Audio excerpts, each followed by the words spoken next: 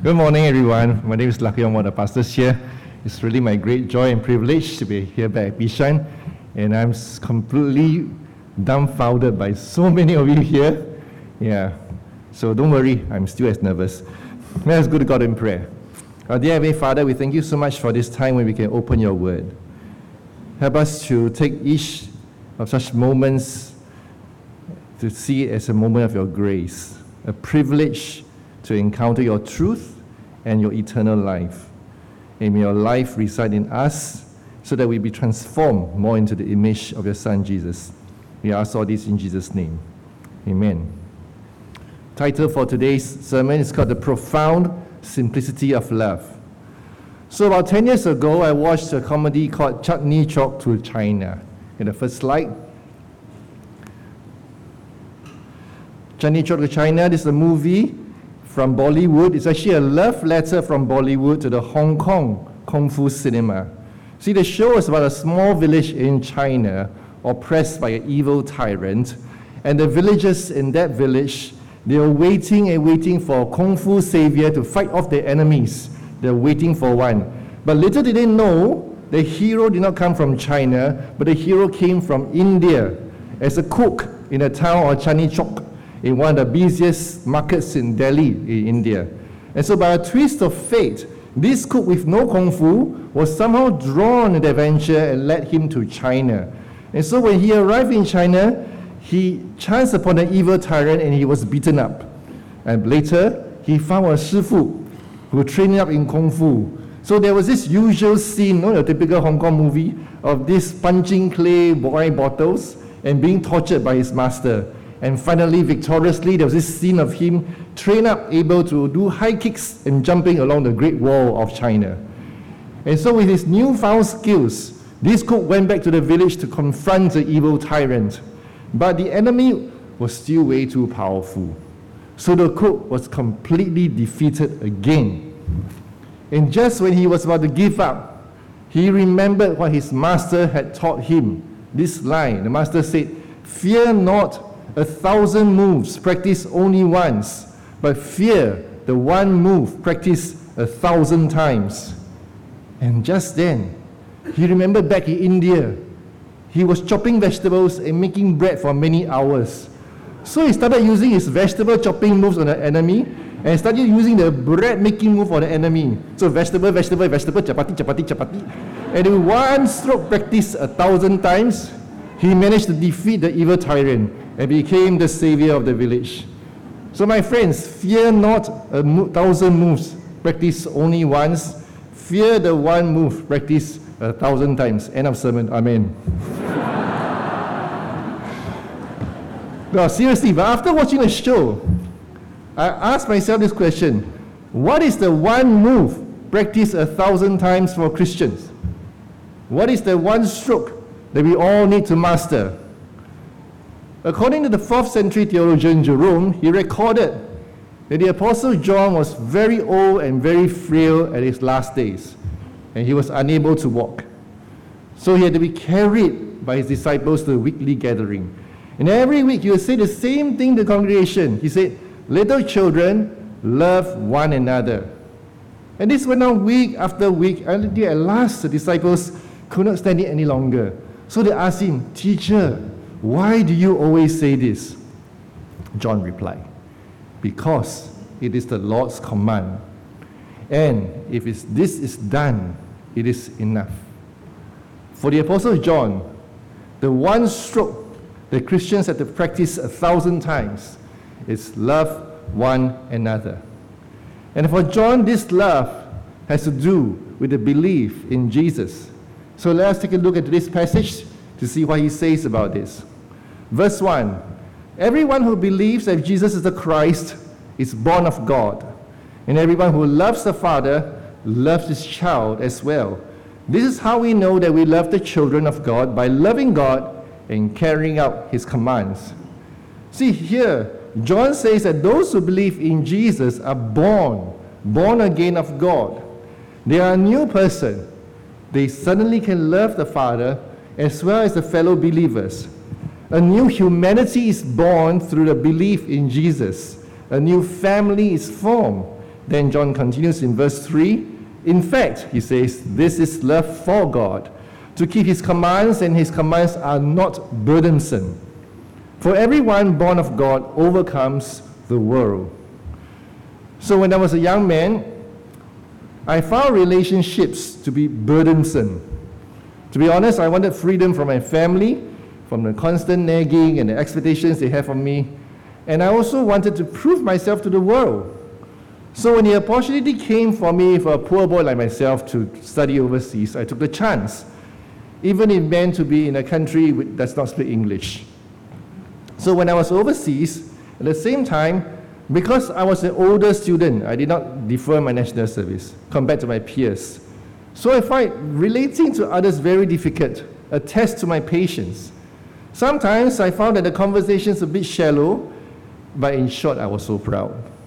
I did not know how to love. For me, love was burdensome.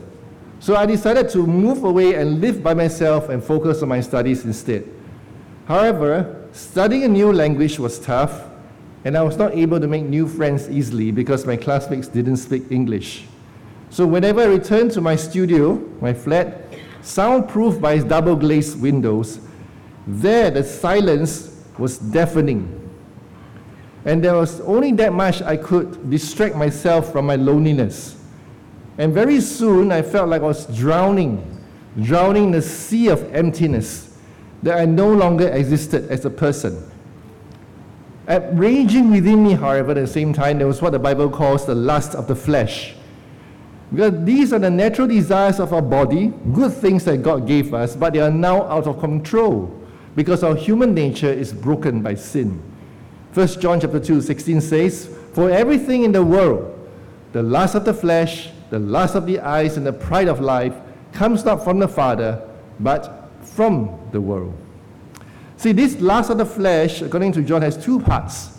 The first part is lust of the eyes, and the second part, the pride of life. The lust of the eyes means that we are trying to maximize our happiness in this world that we can see. The world that we can see and not the world by faith. And the pride of life refers to the arrogance that comes from us because we can achieve, from our achievements and our possessions. The bag that you carry is not enough if we can carry your possessions, because the bag must carry a logo now. Being all alone, I could not achieve my pride of life, but at the same time, I could not control the lust of my eyes. And so to deal with this loneliness and lack of achievement, I plunged into a spiritual path of denying my craving for pleasures and denying my desire for companionship. So I had to do some mental gymnastics. I told myself that the concept of self, self is illusory.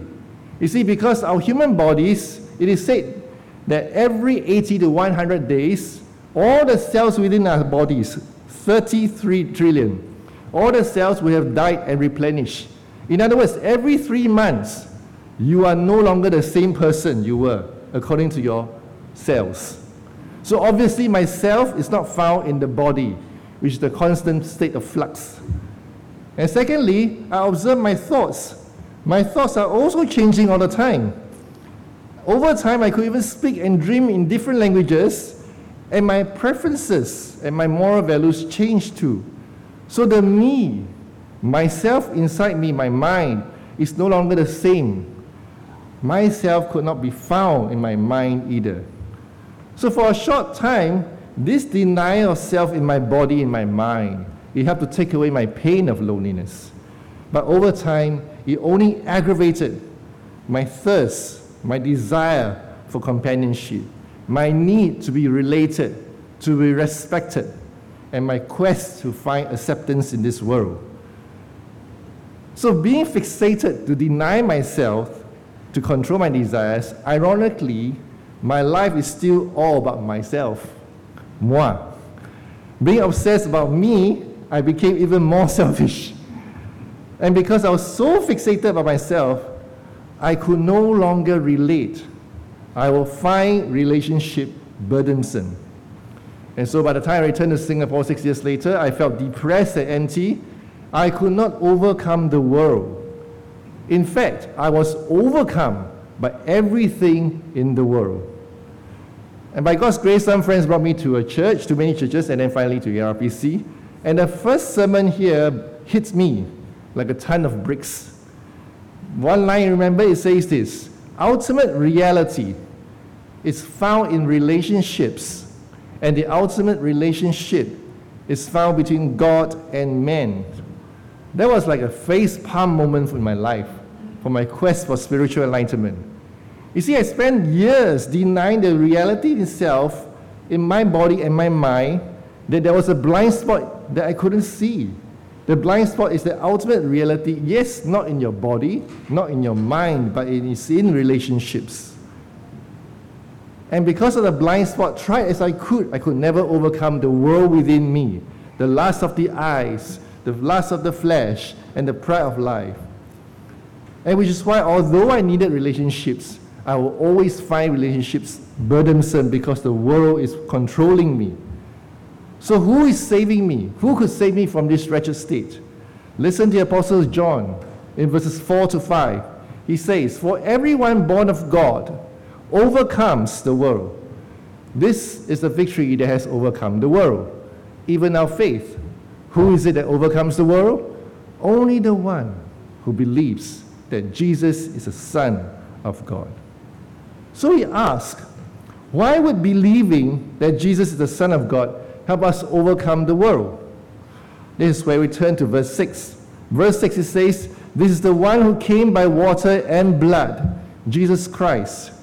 He did not come by water only, but by water and blood."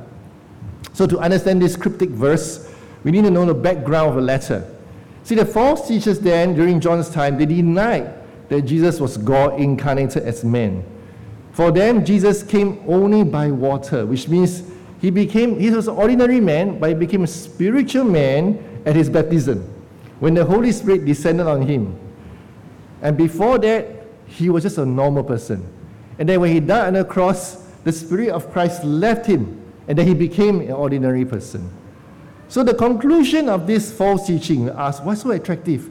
The conclusion is this: when we deny that Jesus is God, then he's just an ordinary man who received some spiritual power and became divine, which means he is our model to emulate, which means we can also become like God. We somehow, through some special knowledge, we can overcome and become God by ourselves.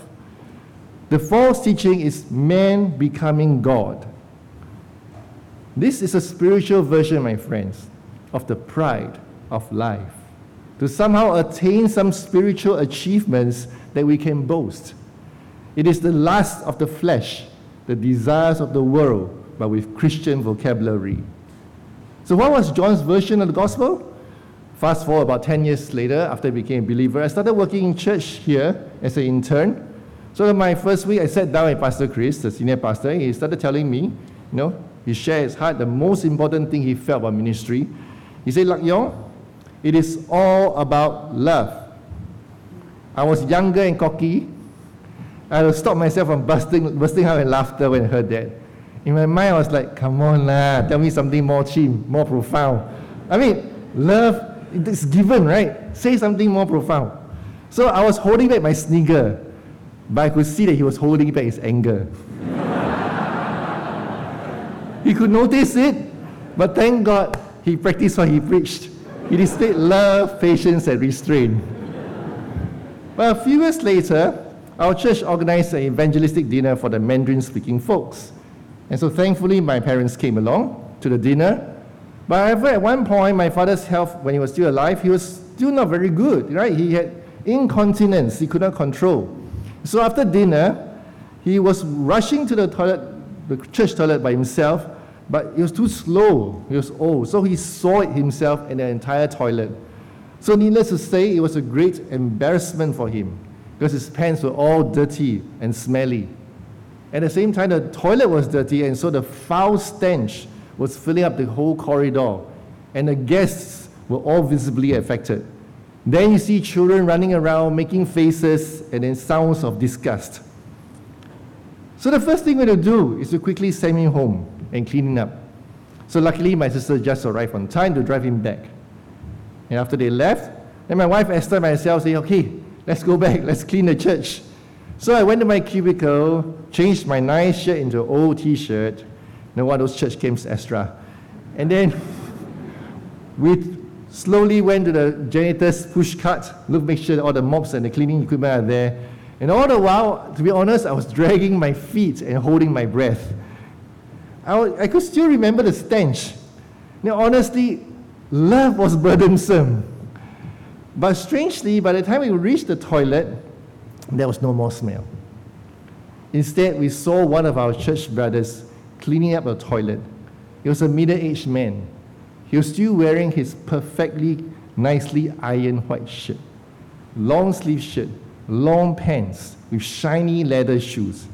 And he cleaned up the whole toilet with his hands, without gloves, with just paper towels and hand soap, while wearing his nice clothes. When he saw us, he just gave us the biggest smile. He said, it's okay, don't worry.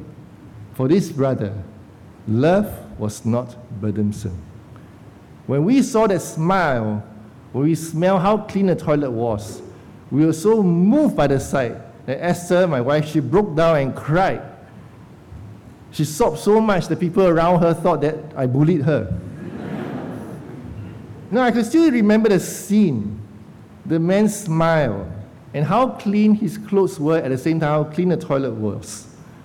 No one would imagine that the toilet was previously filled with dirt and stench just minutes ago. Then it hit home to me. It is all about love. See, John's version of the gospel is about God becoming man, not man becoming God. Out of his great love for us, God became man. The Son of God, born as man, who came by water and by blood, because he took on our flesh so that he could represent us on the cross. We should have died on the cross, but he took our place.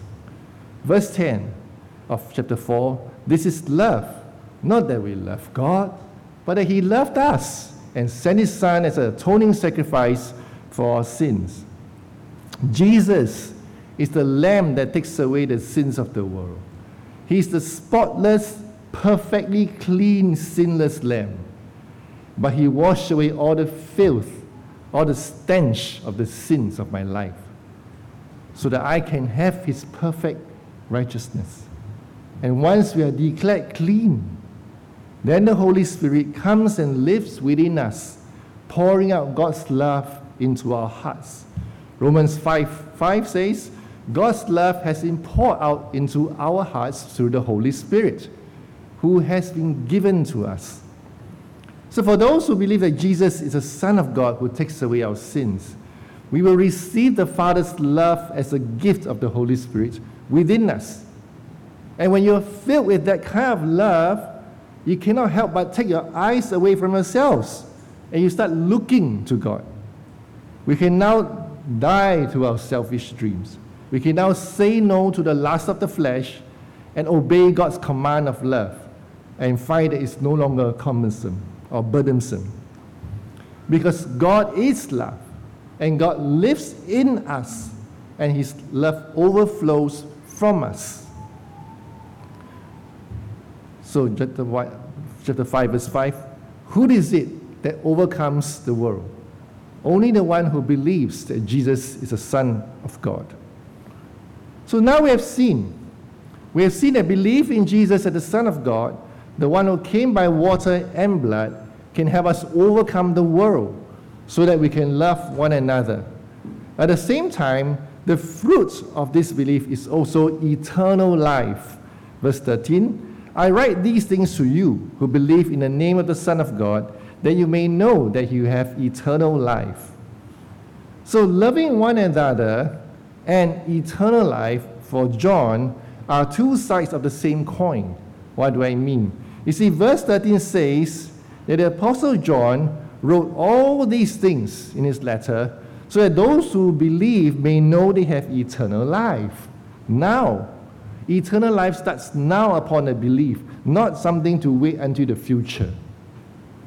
Going back to the letter, the beginning of the letter, we see he wrote the same thing. John proclaimed that the eternal life in Jesus himself, so that the recipients of the words of the letter will have fellowship with John and the apostles, and then together they have fellowship with God, God the Father and God the Son.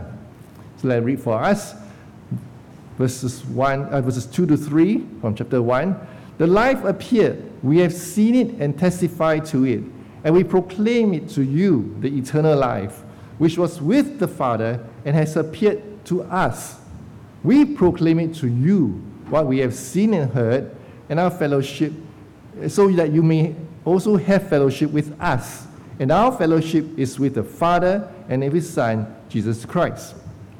So let me put this in a diagram form so it's easier for you, right? So if you put eternal life and loving one another together, side by side, this is a diagram. So you see, the apostles are the we of the letter, and you are the readers, the next generation. And the apostles are inviting us, by believing in Jesus, there's a fellowship with God himself through God the Son. So you click. So firstly, we believe that fellowship with one another, that Jesus helped us overcome the world. And now we're able to fellowship. Love is no longer burdensome. And then secondly, as to move up, as John mentioned, this fellowship is also with the Father, the God, and with his Son, to Jesus the Son, who became man.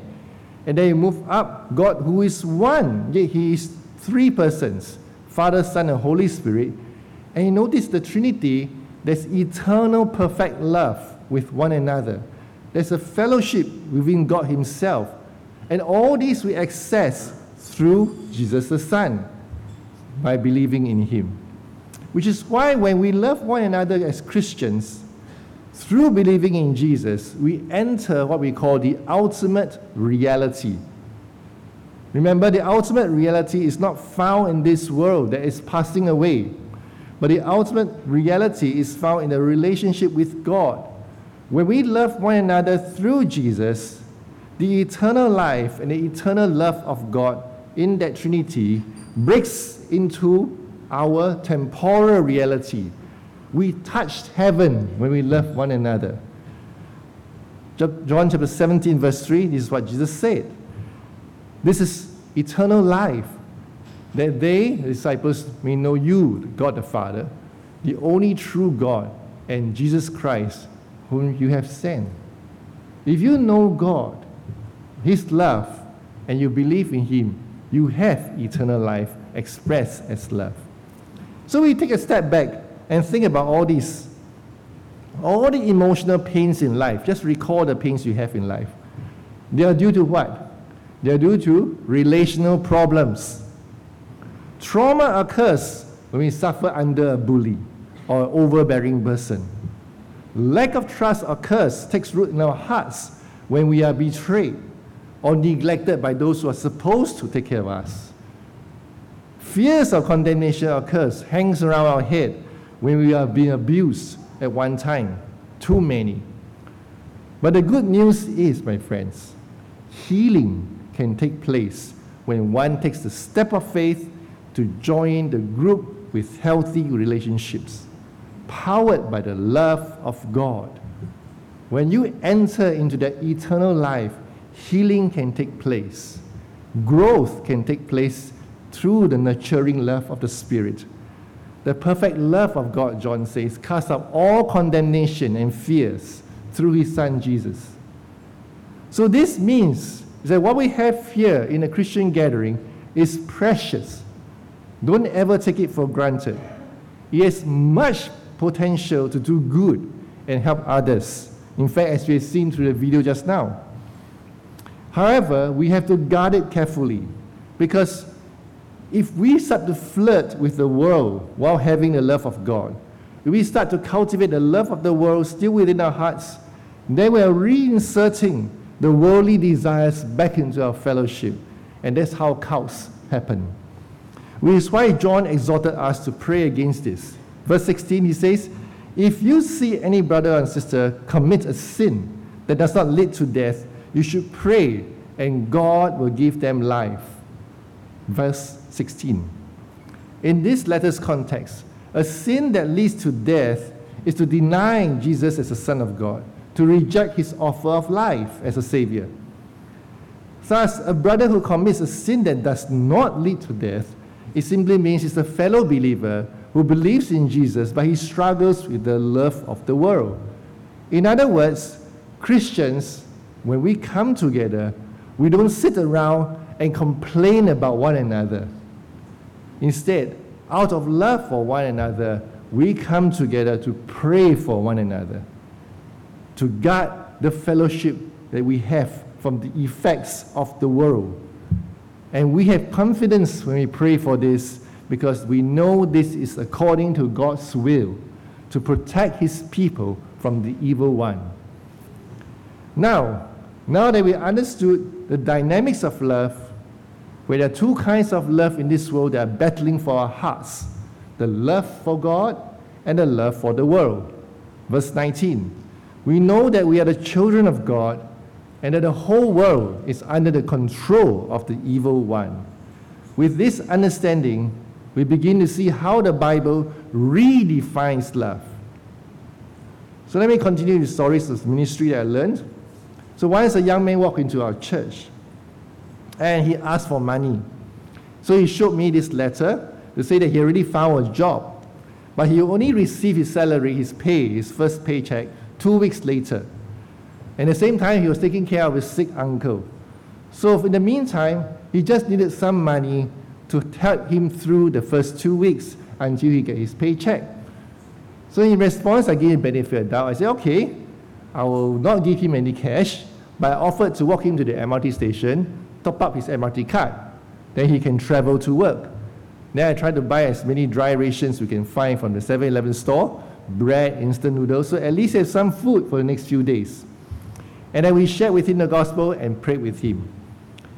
Then, less than 2 weeks, about a week later, he came back. He told me that he needed more money.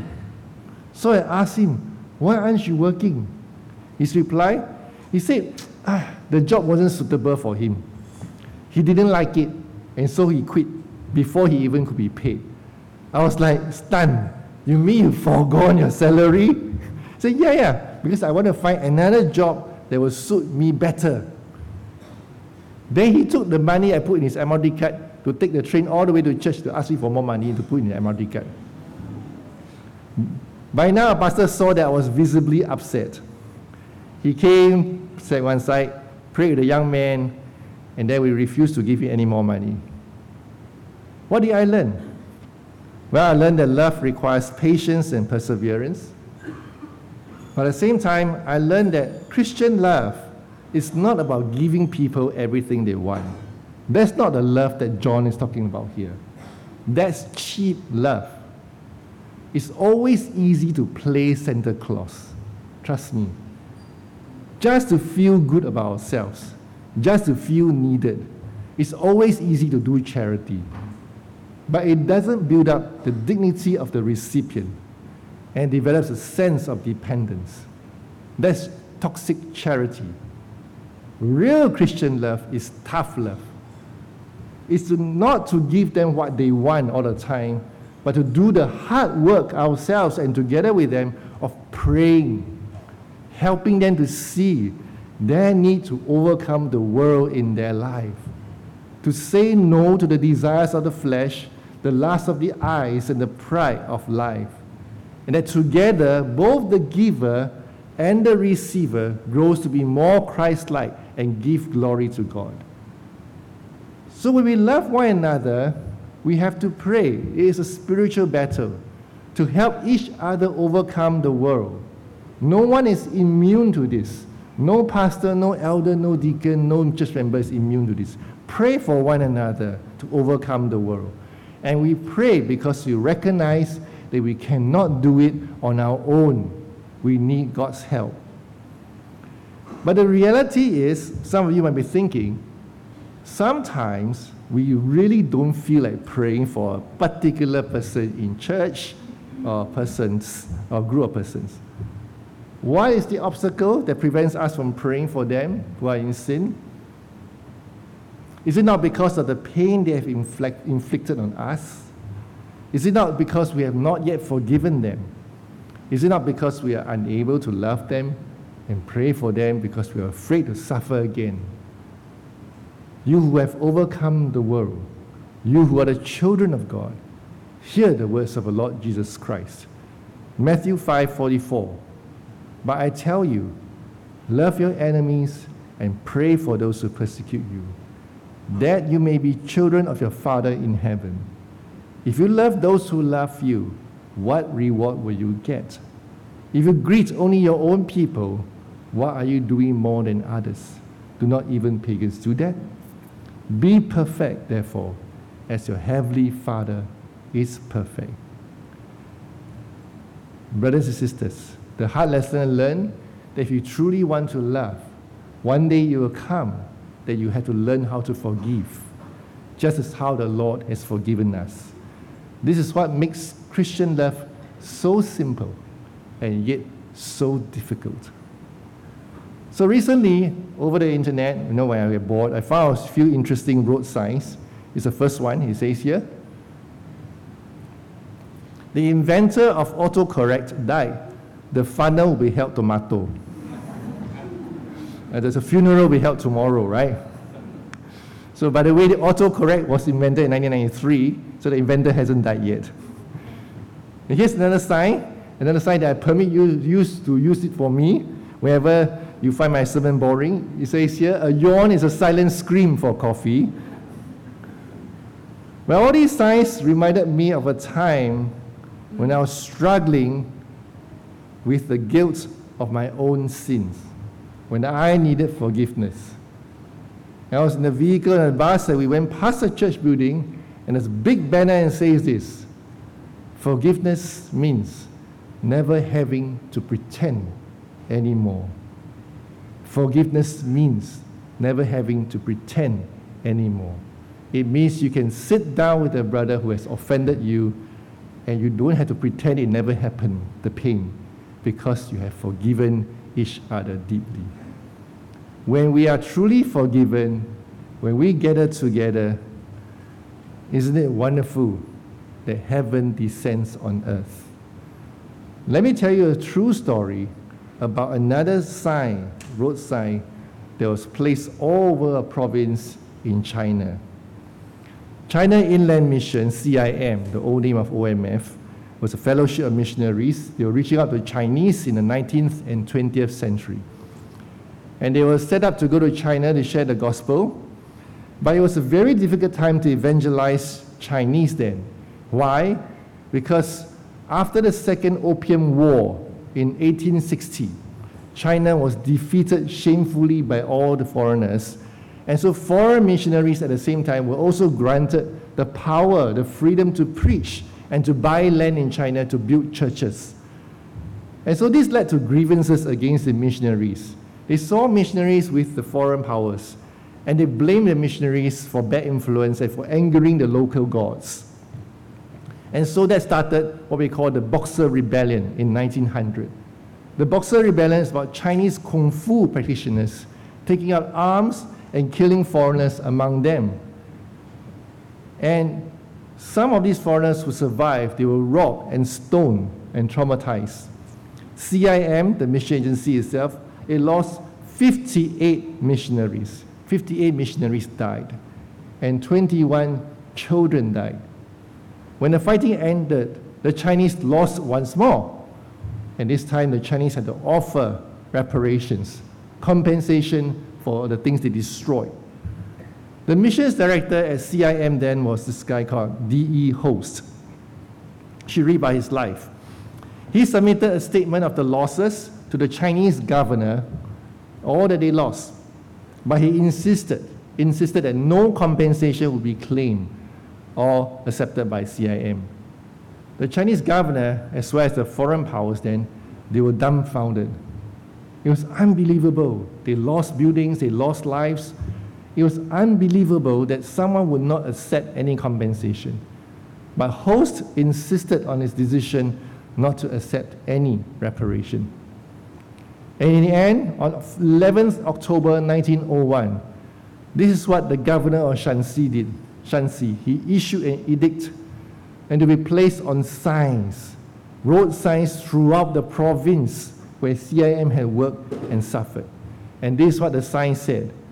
The mission in rebuilding these churches with its own funds aims in so doing to fulfill the command of the Savior of the world, that all men should love their neighbors as themselves. I charge you all, those of you who are fathers, to exhort your sons, and those who are elder sons, to exhort your younger brothers, to bear in mind the example of Pastor Host, who is able to forbear and forgive as taught by Jesus to do so, the governor of Shanxi. From one act of forgiveness, the gospel was proclaimed by the Chinese themselves throughout the province. Indeed, my friends, do not underestimate the one stroke practiced 1,000 times. Enemies can only be won over by love. This is the profound simplicity of love. And so if Chandni Chok to China is Bollywood's love letter to Hong Kong's Kung Fu cinema, then the book of 1 John is John's love letter to God's love. Because when we love one another, the way Jesus loves us, the invisible God is now made visible through the body of Christ, the church. And because when we love one another here on earth, the eternal love of God breaks into a temporal reality.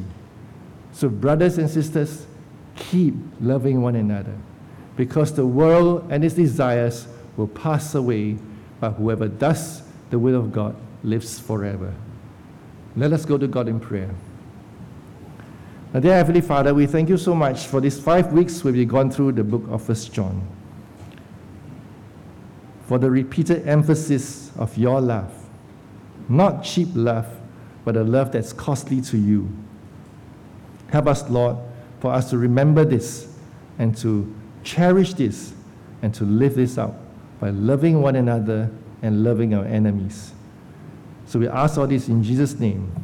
Amen.